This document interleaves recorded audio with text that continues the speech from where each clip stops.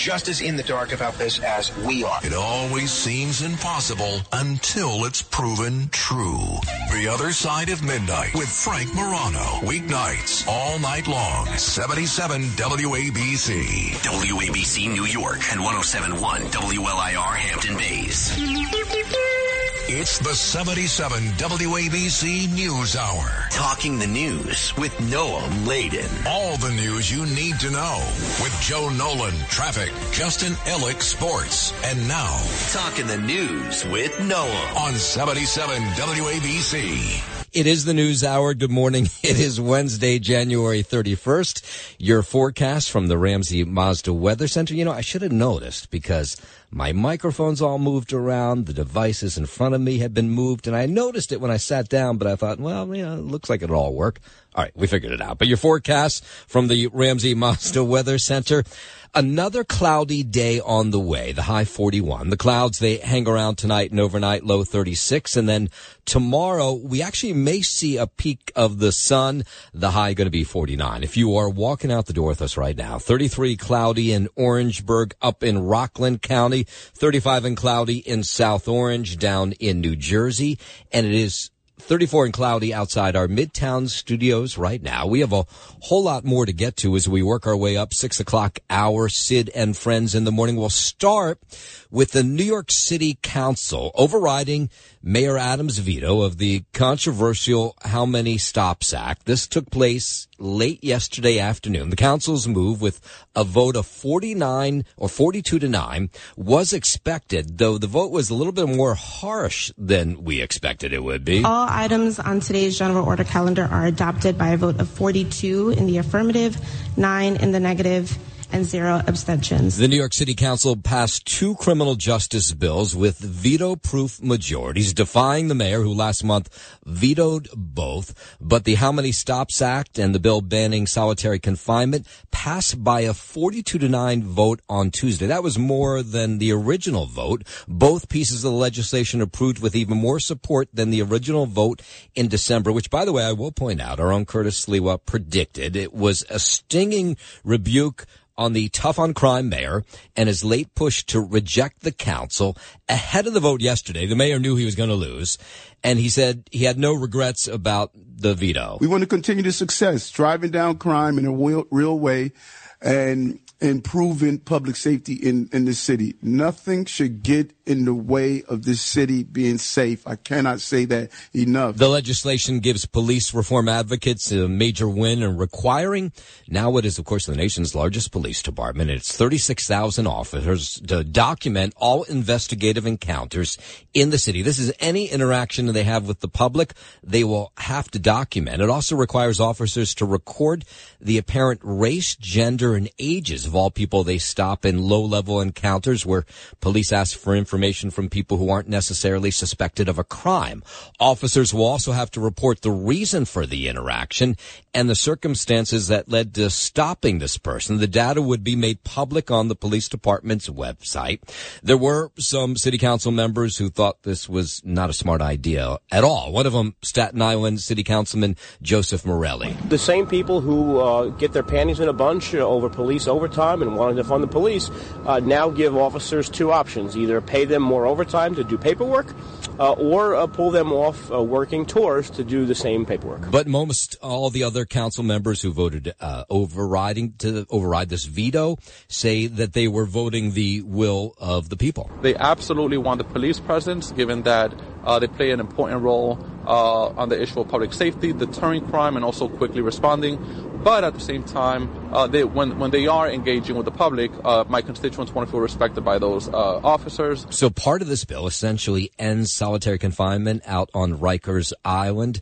Mayor Adams was doing anything he could to try to stop this. He invited city council members to ride-alongs with NYPD cops to see what it was like and how their job goes, and, you know, trying to push the idea that pushing paperwork on them just didn't make a whole lot of sense. Urging the council to uphold the veto today and to spend some time of correcting the area of the bill, the only area of the bill that I have a disagreement on, and that is the level 1 stops. Yeah, so he didn't get his way. Now, the interesting thing is, last time a Democratic mayor suffered an override of a veto, you have to go all the way back to the Dinkins administration. President Biden says he's decided now how he's going to respond after the killing of 3 American service members Sunday in that drone attack in Jordan, that his administration is pinned on Iran-backed militia groups. Yes, I don't think we need a wider war in the Middle East. That's not what I'm looking for. The president making his comments there yesterday as he was heading to a fundraiser in Florida. The White House still determining which of several Iran-backed groups was responsible for the first killing of American troops in a wave of attacks against U.S. forces in the region since the Israel-Hamas war began. There's going to be this solemn ceremony that will take place on Friday at the Dover Air Force Base, where those fallen service members' bodies will be brought back to the United States. The president says he's been in contact with all 3 soldiers' families to ask them if it's okay that he's there, and they have given him the thumbs up. The Pentagon identifying those 3, Sergeant William Jerome Rivers, Special Sergeant Kennedy Ladone Sanders, and Breonna Moffett. And Breonna Moffitt's mother, she was speaking out yesterday, just talking about the horrendous moment when soldiers walked up her front walk and knocked on her door to tell her that her daughter had been killed. He looked at me and he said, "I'm sorry, Miss Moffitt, but Breonna was killed this morning in a drone attack." Yeah, just awful. 23 years old, her daughter was. There have been a total of 166 attacks on U.S. military installations since October 18th, including 67 in Iraq, 98 in Syria. Now, of course, that awful one in Jordan. WABC News Time 5:09. For years, gamblers have complained that the casinos are not smoke-free in New Jersey, but every other place is. That may change soon. A bill ending smoking in New Jersey casinos has been advanced by the state Senate's Health, Human Services, and Senior Citizens Committee. So it'll be up for a full vote in the state legislature as blackjack and poker dealers in AC have pushed vigorously for a ban, saying they're being exposed nonstop to deadly secondhand smoke. And public smoking in New Jersey basically always prohibited except for in Atlantic City casinos. For years, casino owners have argued that prohibiting smoking would eliminate 3,000 AC jobs and that gamblers who smoke would take their business to Philadelphia. James Flippin for 77 WABC News. 4 NHL players, including 2 players on the Devils, charged with sex assault in a case that goes back to 2018 in Canada. Mike McLeod and Cal Foote of the Devils has been charged with sex assault in connection with this alleged assault by several members of Canada's 2018 World Junior team. They've denied any wrongdoing. A Devils spokesperson says the organization, aware of the reports, have been told to refer all the inquiries to the league. All 5 players have been taken leave from their current clubs. Their agents have not spoke publicly since. According to the court documents, this woman, the 20-year-old, alleged that a man identified only as John Doe 1 took her from a bar to a hotel room back in 2018 and invited 7 others, including these players, into the room to perform undisclosed sexual acts.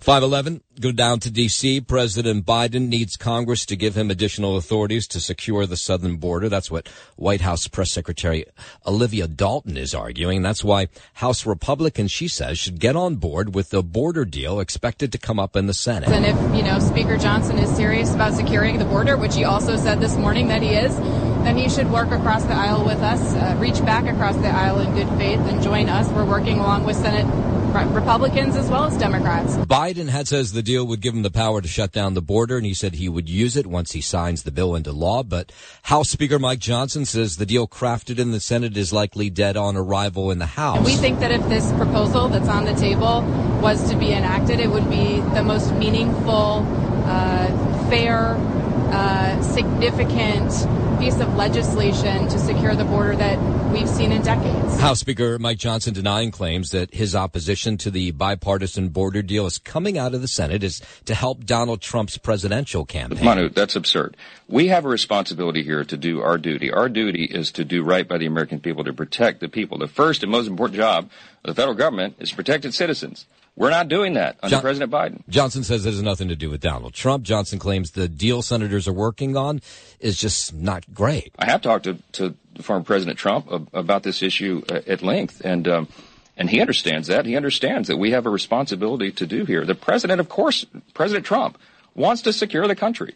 President Trump is the one that talked about border security before anyone else did. House Republicans, of course, continue to blast Homeland Security Secretary Alejandro Mayorkas as they get ready to impeach him.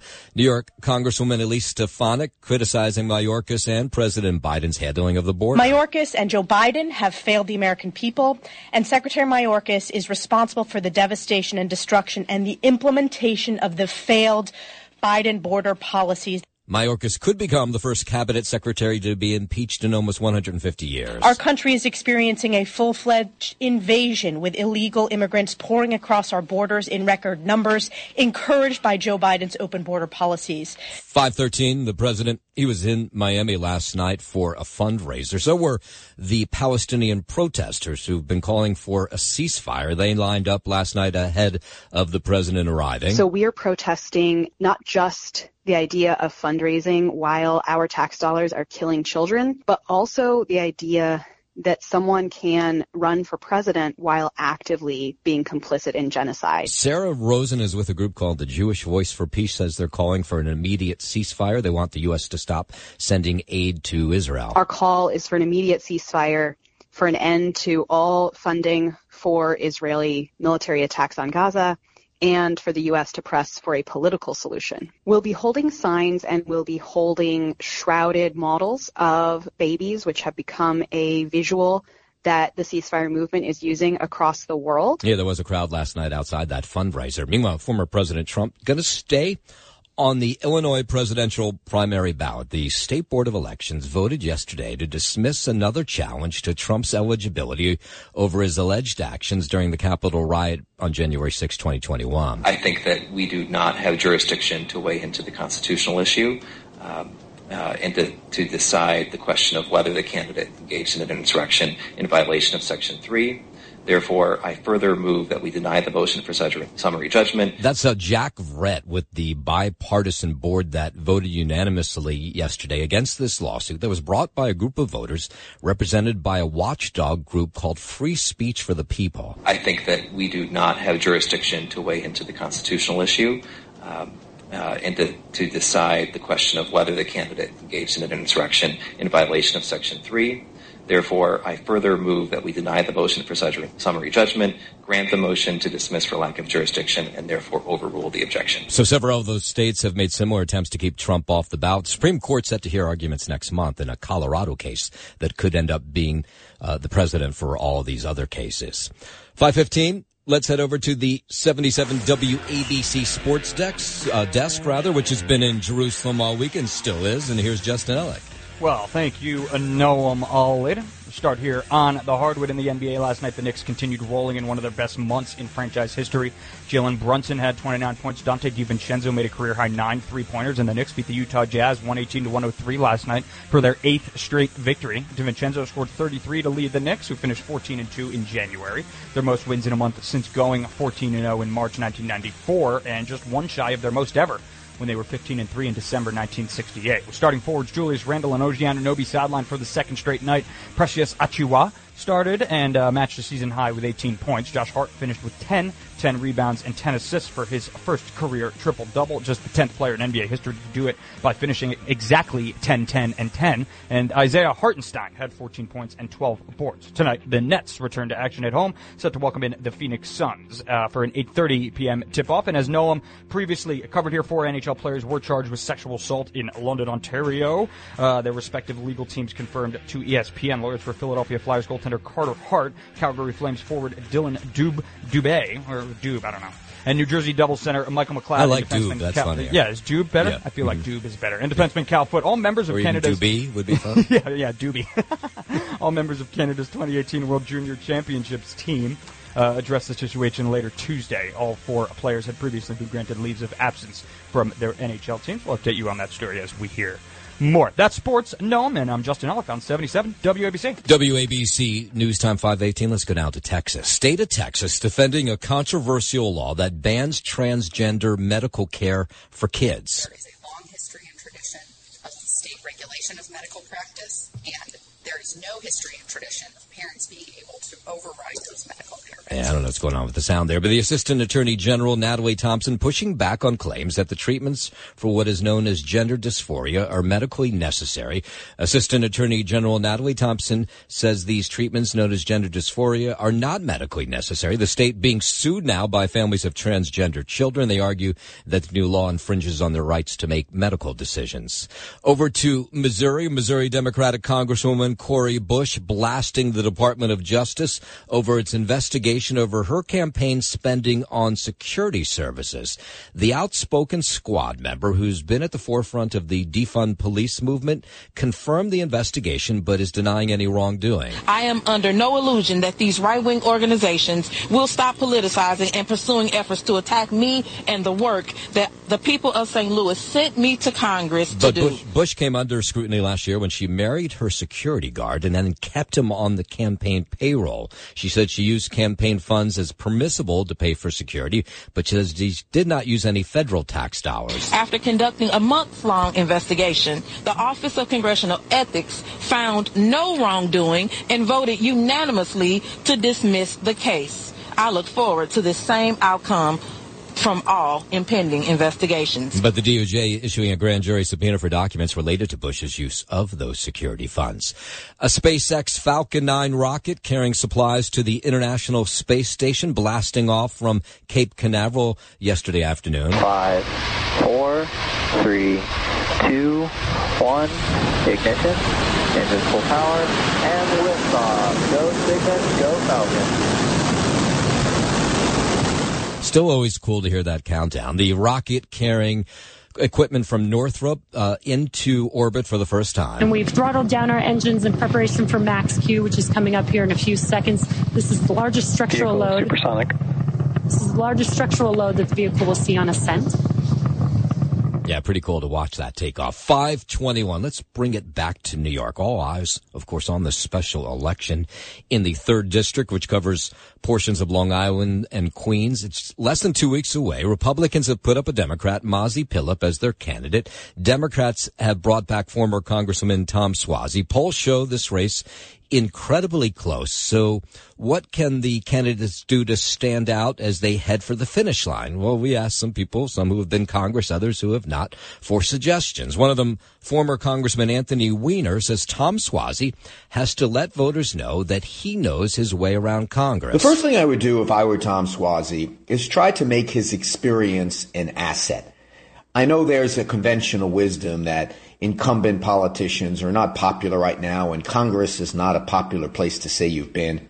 But Tom Suozzi is a well-known brand. There's no sense in trying to make people forget that. Our own Curtis Lewa, who wants to see a Pilip win on election night, says the Nassau County lawmaker has to tell her story over and over again. So if she can promote her narrative, which is a great one, rescued from Ethiopia by Israel, joined the Israeli Defense Force, the paratroopers, the elite group, met her husband who did Aliyah from the Ukraine at the University of Haifa, raising a family of 7 right there in Great Neck. Pilip has hit Suozzi hard on immigration, big issue, of course, but former Congressman Weiner says Suozzi could neutralize that talking point with just a little finesse.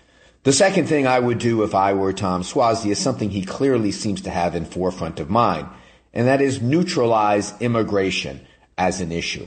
And I would do that in a couple of ways. One, I would firmly plant myself in the camp of acknowledging it's a problem, acknowledging solutions need to be had, and also acknowledging that some of his colleagues are just dead wrong about it.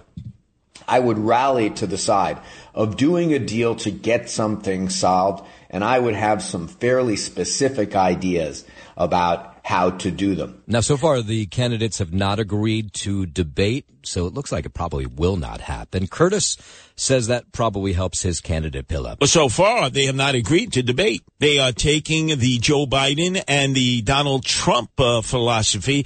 That is Swazi's one point of showing weakness in Mozzie. But to be honest, I don't think the electorate out there cares about a debate. This is such a short race that it's now a sprint. It's not a marathon. So voters, they head to the polls for this special election on February 13th. Of course, keep it here, 77 for WABC for all the information that leads up to this race. And if you listen in the 8 o'clock hour today and in the 4 o'clock hour, you hear more information on this Mozzie Pillup Tom Swazi matchup.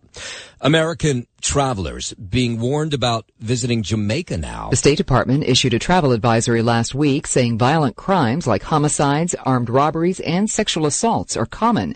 The department added that high-level or specialized health care may not be available in Jamaica. Anyone planning to travel to the popular Caribbean destination is being told to avoid secluded situations and get traveler's insurance. I'm Lisa Taylor. WABC News Time 524. A pilot and explorer says he's found Amelia Earhart's long-lost plane. CEO of Deep Sea Vision, his name's Tony Romeo, says the company used sonar technology to inspect the ocean floor near where Earhart was last heading before going missing. There's no other known crashes in the area, and certainly not of that era, and that kind of design with the tail that you see clearly in the image. So his team reviewed data from the 100-day expedition in December, and they say they found the shocking discovery, a blurry plane-like shape Romeo believes to be Earhart's. It was taken about halfway between Australia and Hawaii. That's near the Howland Islands. The former U.S. Air Force intelligence officer sold commercial real estate to fund his deep-sea exploration of the Pacific last year. Earhart is suspected to have crashed back all the way in 1937. It's not the first time that somebody's come forward with some piece of evidence of possibly finding Amelia, but I would certainly want to put eyes on that target and take a closer look. Yes, there's a lot of other explorers out there, and they're not so sure. They buy that this is really her airplane.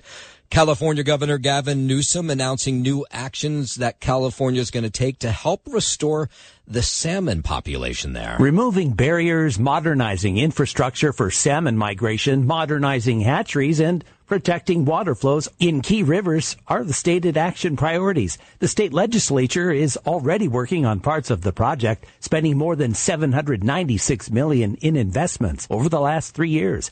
Those include dam removal, returning fish back to historical habitat, and expanding partnerships with tribes. Newsom says the salmon strategy is designed to improve the fate of this critically important species in the face of a changing climate. I'm Brooks Walker, NBC News Radio.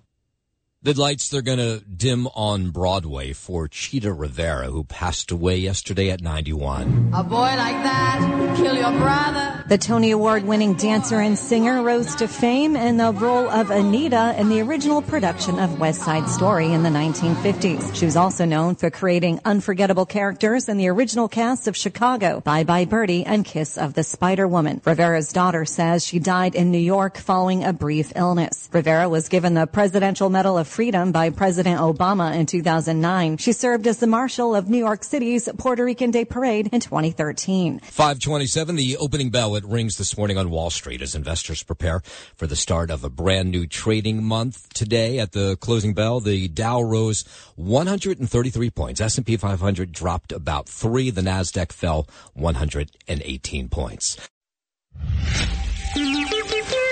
It's the 77 WABC News Hour. Talking the news with Noam Laden. All the news you need to know with Joe Nolan, traffic, Justin Ellick, sports. And now, Talking the news with Noam. On 77 WABC. Yep, that's me, 5:32. Good morning. It is Wednesday, January 31st. Oh, my God, we already got through January. Your forecast from the Ramsey Mazda Weather Center. Another cloudy day on on the way today, high 41.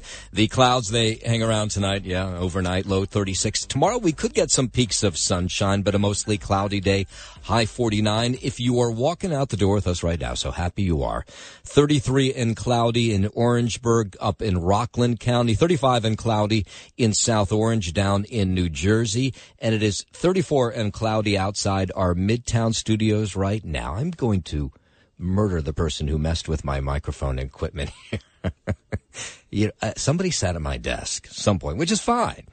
But then put everything back in place. So now I have to hold the microphone as I do this hour show, essentially, because it keeps falling over, which makes it a little bit difficult as you try to concentrate on doing the news hour. So when I find the person, I'm going through the camera footage when the show's over. Let's start on Long Island, where 3 men dressed as utility workers and armed with guns forced their way into this Long Island house in a really frightening robbery. They're still on the run today. The robbers hit this home in North Hills. It was 11 in the morning. They were posing as the workers. They said they needed access to the house. A 69-year-old woman was inside with her 35-year-old aide, who was the one who cracked the door to see who was there at the front door. He just opened the door a little bit to say, what do you want? And they put a gun to his head, and they brought him. They came up to my room. So once inside, the men took the victim's cell phones. They pushed the woman to the ground. They covered her mouth. They were saying they didn't want to hurt me, but I just kept on screaming his name, Jesus' name. As a Christian, I was screaming, Jesus, help me, Jesus, help me. So as they were going after that senior citizen, the aide herself, she did something what seems smart. She locked herself in a room, and then she opened the window, and she started screaming out the window for help. And thank God the Yang family, which lives next door, they heard the screams. I just heard a male voice that was screaming over and over again, anyone's got to call police. Or anyone's got to call police for me. Yes, so he did, and the police showed up. Unfortunately, the creeps who committed this crime were long gone. The district attorney says criminals are getting bolder, and residents need to become more aware. Her suggestion is, Ann Donnelly, is that if those kinds of workers show up at your front door asking to come in and you haven't called for them, that you should give the utility company a holler to make sure that they're supposed to be there. That going on, as Nassau police say 5 suspected members of a South American theft ring arrested yesterday in this joint investigation with the NYPD. They're accused of trying to break into homes, one on South King Street in Elmont. That took place Monday morning. Investigators say they were using this high-tech device called an electronic Wi-Fi scrambler, which interrupted police radio signals. So thankfully, those creeps off the street. They are not believed to be connected to these other folks who tried to break into that home in High Hills. While we're out on Long Island, let's give you an update. Unfortunately, it is a sad one. We told you earlier this week, the family reaching out to us, the Lee family, that their dad, James Thomas Lee, who has Alzheimer's, went missing a week ago. The family lives in North Sea. And they just had no idea where he had been. The police had everybody involved searching for nearly a week. He was reported missing on January 24th when a family member went to his home and saw the front door was open and that the stove was on. Unfortunately, they found him yesterday. His body was found really close to the house, right behind it, in fact. Not clear why they didn't see the body right away, but you can imagine the family members just completely devastated. Very kind. Give you the shirt off his back. It was just kind of, whoa, what happened? I mean, we went from, possible sighting and thinking, he's going to come home to, he didn't make it. Yeah, this happens, unfortunately, all too often. In 2018, I may have the year wrong, we had a salesperson on our staff where her dad went missing, Alzheimer's, and he was found on the roof of a Brooklyn building and passed away. No criminality, and that's the same thing would happen here. Southampton police say no criminality in this case. They didn't give us the details of how he passed away, but he was unfortunately found in the backyard. WABC News Time 5:39. Let's go out to Brooklyn. The city's Department of Health and Mental Hygiene announcing it's evaluating the water system at the Langston Hughes Apartments in Brownsville after 2 residents there diagnosed with Legionnaire's disease. Officials say the Department of Health working with the New York City Housing Authority now to sample the water system in the apartment complex to look for Legionella, which is a form of bacteria that grows in warm water and causes Legionnaire's disease. And as you might guess, people who live in the building completely freaked out. You don't have to touch the water. You don't have to drink the water. All you have to do is turn it on, and you could be affected by it. He has it kind of right there, actually. Symptoms of the disease include fever, chills, muscle aches, and a cough. The disease is treatable, though, with antibiotics. Bacteria thrives in cooling towers, hot tubs, hot water tanks, humidifiers. Infectious disease experts say Legionnaire's disease is different from other types of pneumonia because it is entirely preventable. But that doesn't help these people who live in this building who, of course, want to know more details today. I took the day off today just to take my kids to the doctor to make sure that none of us were sick of it.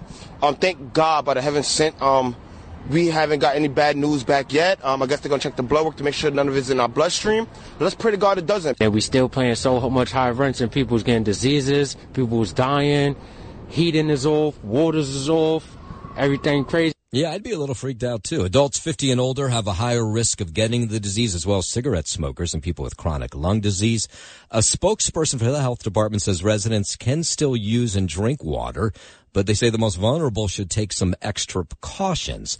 Of course, they say they're doing the sampling, and as soon as they have more information, of course, they'll let people know in that complex exactly what's going on.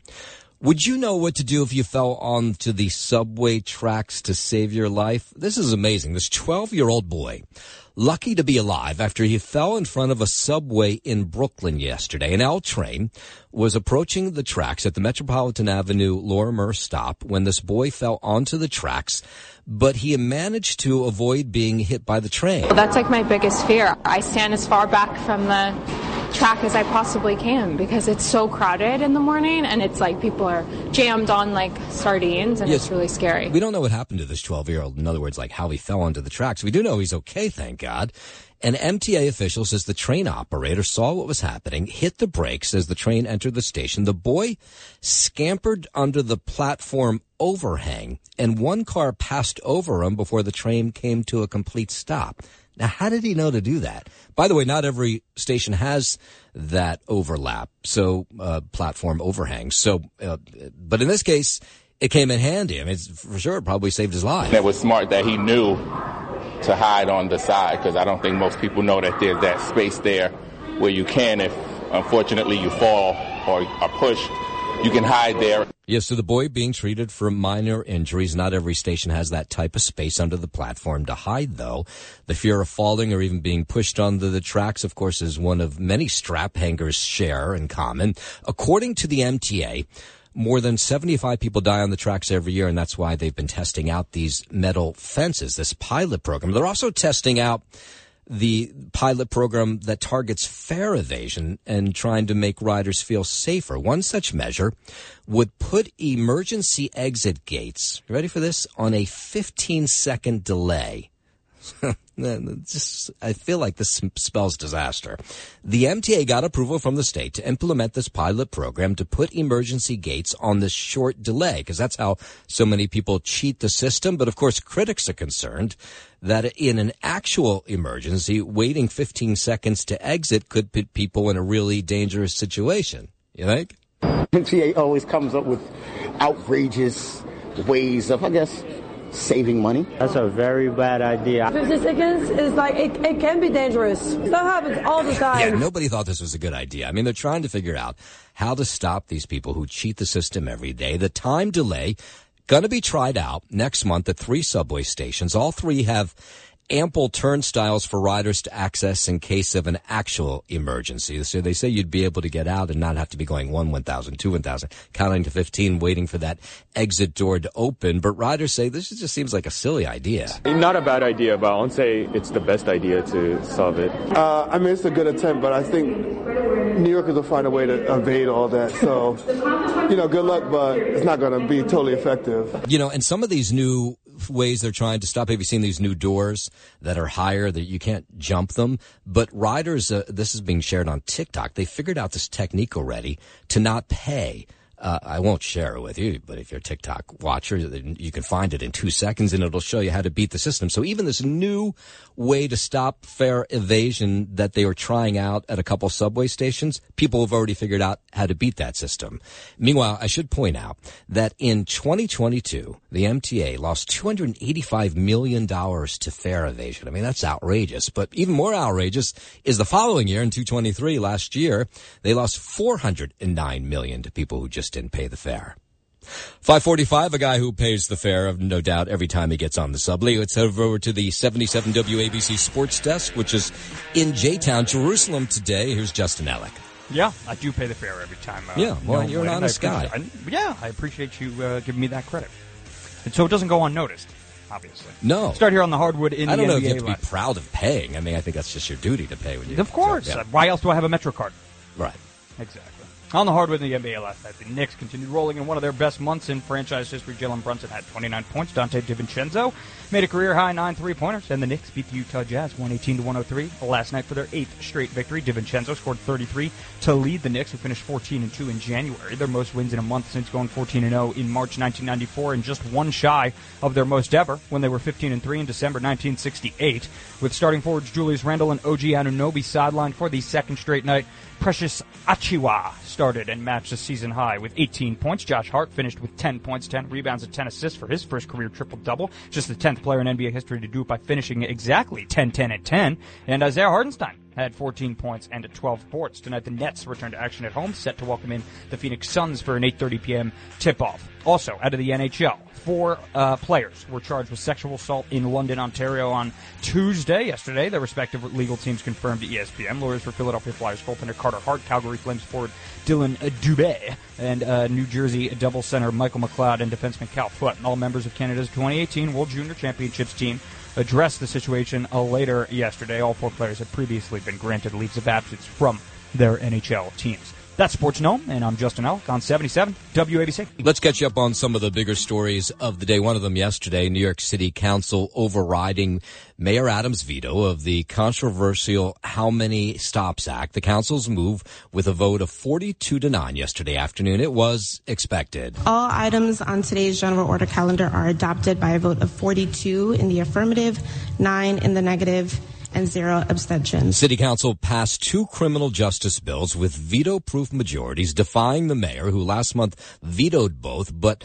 the How Many Stops Act and the bill banning solitary confinement passed by a 42-9 vote. Both pieces of legislation were approved with even more support than the original vote in December, which is really a stinging rebuke to the mayor. And something, by the way, I will point out, as much do I don't want to do this. Curtis Lewa predicted this yesterday. Ahead of the vote, the mayor told the media that he had no regrets about what had taken place. We want to continue the success, driving down crime in a real way and improving public safety in this city. Nothing should get in the way of this city being safe. I cannot say that enough. But this legislation, it gives police reform advocates just a huge win. Require the nation's largest police department, its 36,000 officers, to document all investigative encounters in a city that once had officers routinely stop and frisk huge numbers of men for weapons, a strategy that some said took a huge toll on communities of color. That's some of the pushback in this bill. It requires officers now to record the apparent race, gender, and ages of people they stop, even in low-level encounters where police ask for information from people who aren't necessarily suspected of any crime at all. Now that all is going to be documented. Officers will also have to report the reason for the interaction, the circumstances that led to stopping that person. The data would be made public on the police department's website. Now, it was a majority vote against the mayor, but there were people who were on the side of the mayor, including City Councilman Joseph Morelli, who's from Staten Island. The same people who get their panties in a bunch over police overtime and wanted to fund the police now give officers two options: either pay them more overtime to do paperwork or pull them off working tours to do the same paperwork. But the majority of the other city council members, they say they did the right thing, and they say they were speaking for the people of New York City. They absolutely want the police presence, given that they play an important role on the issue of public safety, deterring crime, and also quickly responding. But at the same time, when they are engaging with the public, my constituents want to feel respected by those officers. Yeah, so essentially part of this bill, it ends solitary confinement on Rikers Island. Adams, the mayor, he tried everything to prevent this from happening. He asked city council members to do ride-alongs with NYPD cops so they could see what they would be doing to them, loading them down with paperwork on their jobs. Urging the council to uphold the veto today and to spend some time of correcting the area of the bill, the only area of the bill that I have a disagreement on, and that is the level 1 stops. Yeah, so he agreed with the increased transparency, but he argued that nothing should get in the way of public safety. The Democratic mayor, the last time a Democratic mayor lost a veto vote, right, to a Democratic city council, you got to go all the way back to the Dinkins administration. President Biden says he's decided how to respond after the killing of those 3 American military members Sunday and that drone attack in Jordan, that his administration for now is pinned on Iranian-backed militia groups. Yes, I don't think we need a wider war in the Middle East. That's not what I'm looking for. The White House still determining which of the several Iran-backed groups was responsible for the killing of American troops in a wave of attacks against U.S. forces in the region since the Israel-Hamas war began back in October. There'll be a solemn ceremony where they'll return these fallen soldiers to American soil at the Dover Air Force Base. President says he's spoken with all the families. They say they want him on the tarmac when that takes place. The Pentagon identifying all those killed in the attacks. One of them is Breonna Muffet, just 23 years old. Her mother here describing what it was like to have military members walk up her sidewalk and knock on her front door on Sunday. He looked at me and he said, "I'm sorry, Miss Muffet, but Breonna was killed this morning in a drone attack." No. There have been a total of 166 attacks on U.S. military installations since October 18th, including 67 in Iraq, 98 in Syria, now, of course, that one in Jordan. Let's bring it back home. New York Attorney General Letitia James suing Citibank now for failing to reimburse victims of electronic fraud. The lawsuit also alleges the banking giant didn't implement strong online protections to stop scammers and misled customers about their rights after their accounts were hacked. The AG's office finding Citibank didn't respond to fraudulent activity appropriately or quickly enough. In some cases, customers' claims of fraud were ignored or denied, and in at least one other case, Citi approved a fraudulent transfer without contacting the account holder. James says it's cost New York customers millions of dollars and is ordering Citi to pay them back with interest and penalties. I'm Bob Brown for 77 WABC News. Yesterday, the MTA telling us why that F train derailed in Coney Island earlier this month. It was a northbound F train, 37 people on board, ran off the tracks while entering the Neptune Avenue subway station. So apparently there might have been bolts missing. This sounds awfully familiar, like that Alaska Airlines flight. Here's the MTA describing what took place. Richard Davey. A confluence of 2 different events. One was loose or missing bolts on the radial arm of the truck on the 4th car on the F train. And then coupled with that, a track nonconformity in this vicinity as well. And as I said, independent of one another, we strongly believe that would not have caused a derailment, but because both conditions existed, in fact, that's what caused this. Yeah, it seems a little crazy there. Thankfully, nobody injured in that accident. Police in New Jersey making a shocking discovery yesterday inside a stone fabrication company in Fairfield. Apparently, some workers there had turned it into a chop shop. So many cars are being stolen all over the tri-state. Well, apparently this is one of the places where they've been bringing these cars to chop them up and sell their parts. But police shut it down yesterday. And from there, they were able to obtain enough information to continue the investigation, which led to one suspect being charged. Now, they think all of the vehicles that were going through this chop shop in Fairfield, and apparently the owners of this company may not have known exactly what was going on, but all the vehicles were Honda CRVs. So if you have a Honda CRV, that might make you a little more nervous today. There was several cars, just the shells of the car, nothing, literally nothing in them. In the parking lot, covered in tarps.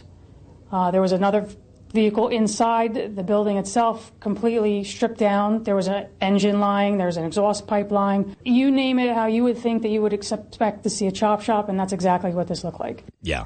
Cops telling us, by the way, last night, the Stone Warehouse owner is not a suspect, but some workers there, they say, are involved. And we'll end with this. The Staten Island ferry commute is about to get a little more festive. Bars with booze and food will soon be back on the big orange boats after being shut down during the pandemic. Because this is about progress, convenience, and service to the people who use this ferry every single day.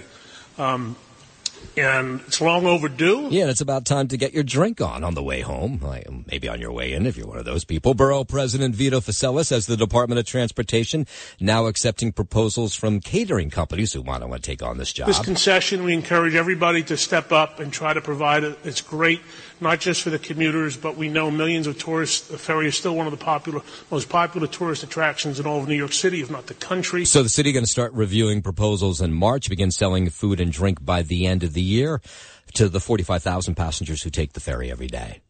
5:57, traffic, transit on the 7s. Here's Joe Nolan. You know, it's completely different, but have you ever been on the Fort Lauderdale water taxi? No. All of them have bars. All of them. That's great. Oh, it's a great ride. A lot of fun. But did they get rid of all the bar cars on all the trains? Yeah, pretty much. I think so, yeah. No LIRR, no New Jersey Transit? No, I don't think so. I know on New Jersey Transit they don't have any, but I'm pretty sure Long Island Railroad doesn't have them anymore either. But still, that would be great to get those back. I mean, my father and his buddies would sit and play cards on the train on the way home. They get off the train half in the bag, you know. But happy. Oh, yeah, happy. You know, you work a long day. Why not have a couple drinks at the end of the day? Nothing wrong with that. Nothing wrong with that. From the RayCatina.com traffic desk, again, as you travel on the Long Island Expressway, coming into the Grand Central, that earlier accident there tractor trailer, that is now cleared up and out of the way. Eastbound on Route 3 at Service Road. Again, this is right by MetLife Stadium. There is a water main break from the RayCatina.com traffic desk. And again, you continue to have those delays on the northbound side of the Garden State Parkway. This is a new one as you come on up to the Union Toll. An accident in the center lane. You want to get over to the left or the right. Then we also have a problem on 287 northbound. This is up by 202. There was some debris in the roadway. The two center lanes at one point were out, but it looks like that pretty much is out of the way now. Transit Authority delays on the 1 and the 2. There is some track maintenance in South Ferry.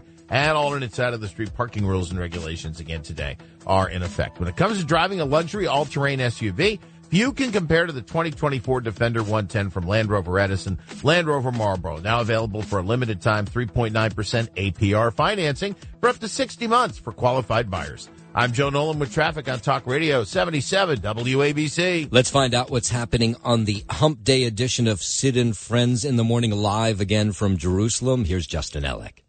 Thank you, Noam Laden. It is Hump Day, so we'll do our Tunnel to Towers update, bottom of each hour today. In the way of guests, kicking things off at 6:45 this morning, we'll have Dove Heikkinen on the program, 7:15. Curtis Lee will be live with you guys there in New York. Joining Sid, 7:45 this morning, a member of the IDF, Archie Steinman, will be hopping on the program with Sid. 8:15, we'll do America's Mayor Rudy Giuliani. Had to postpone him from yesterday. 8:45, the former Congressman Peter King for his weekly Wednesday morning hit with Sid before Janine Pirro wraps out today's lineup.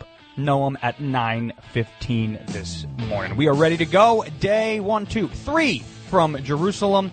Coming right at you, Sid and Friends. I can't wait. We are out of here on this Wednesday morning. We'll do it all over again tomorrow morning, 5 a.m. Don't go anywhere now. Yes, Sid and Friends in the morning live from Jerusalem. They are up next. Ohio, ready for some quick mental health facts? Let's go. Nearly 2 million Ohioans live with a mental health condition. In the U.S., more than 50% of people will be diagnosed with a mental illness in their lifetime. Depression is a leading cause of disability worldwide. So why are some of us still stigmatizing people living with a mental health condition when we know all of this? Let's listen to the facts and beat the stigma. Ohio, challenge what you know about mental health at beatthestigma.org.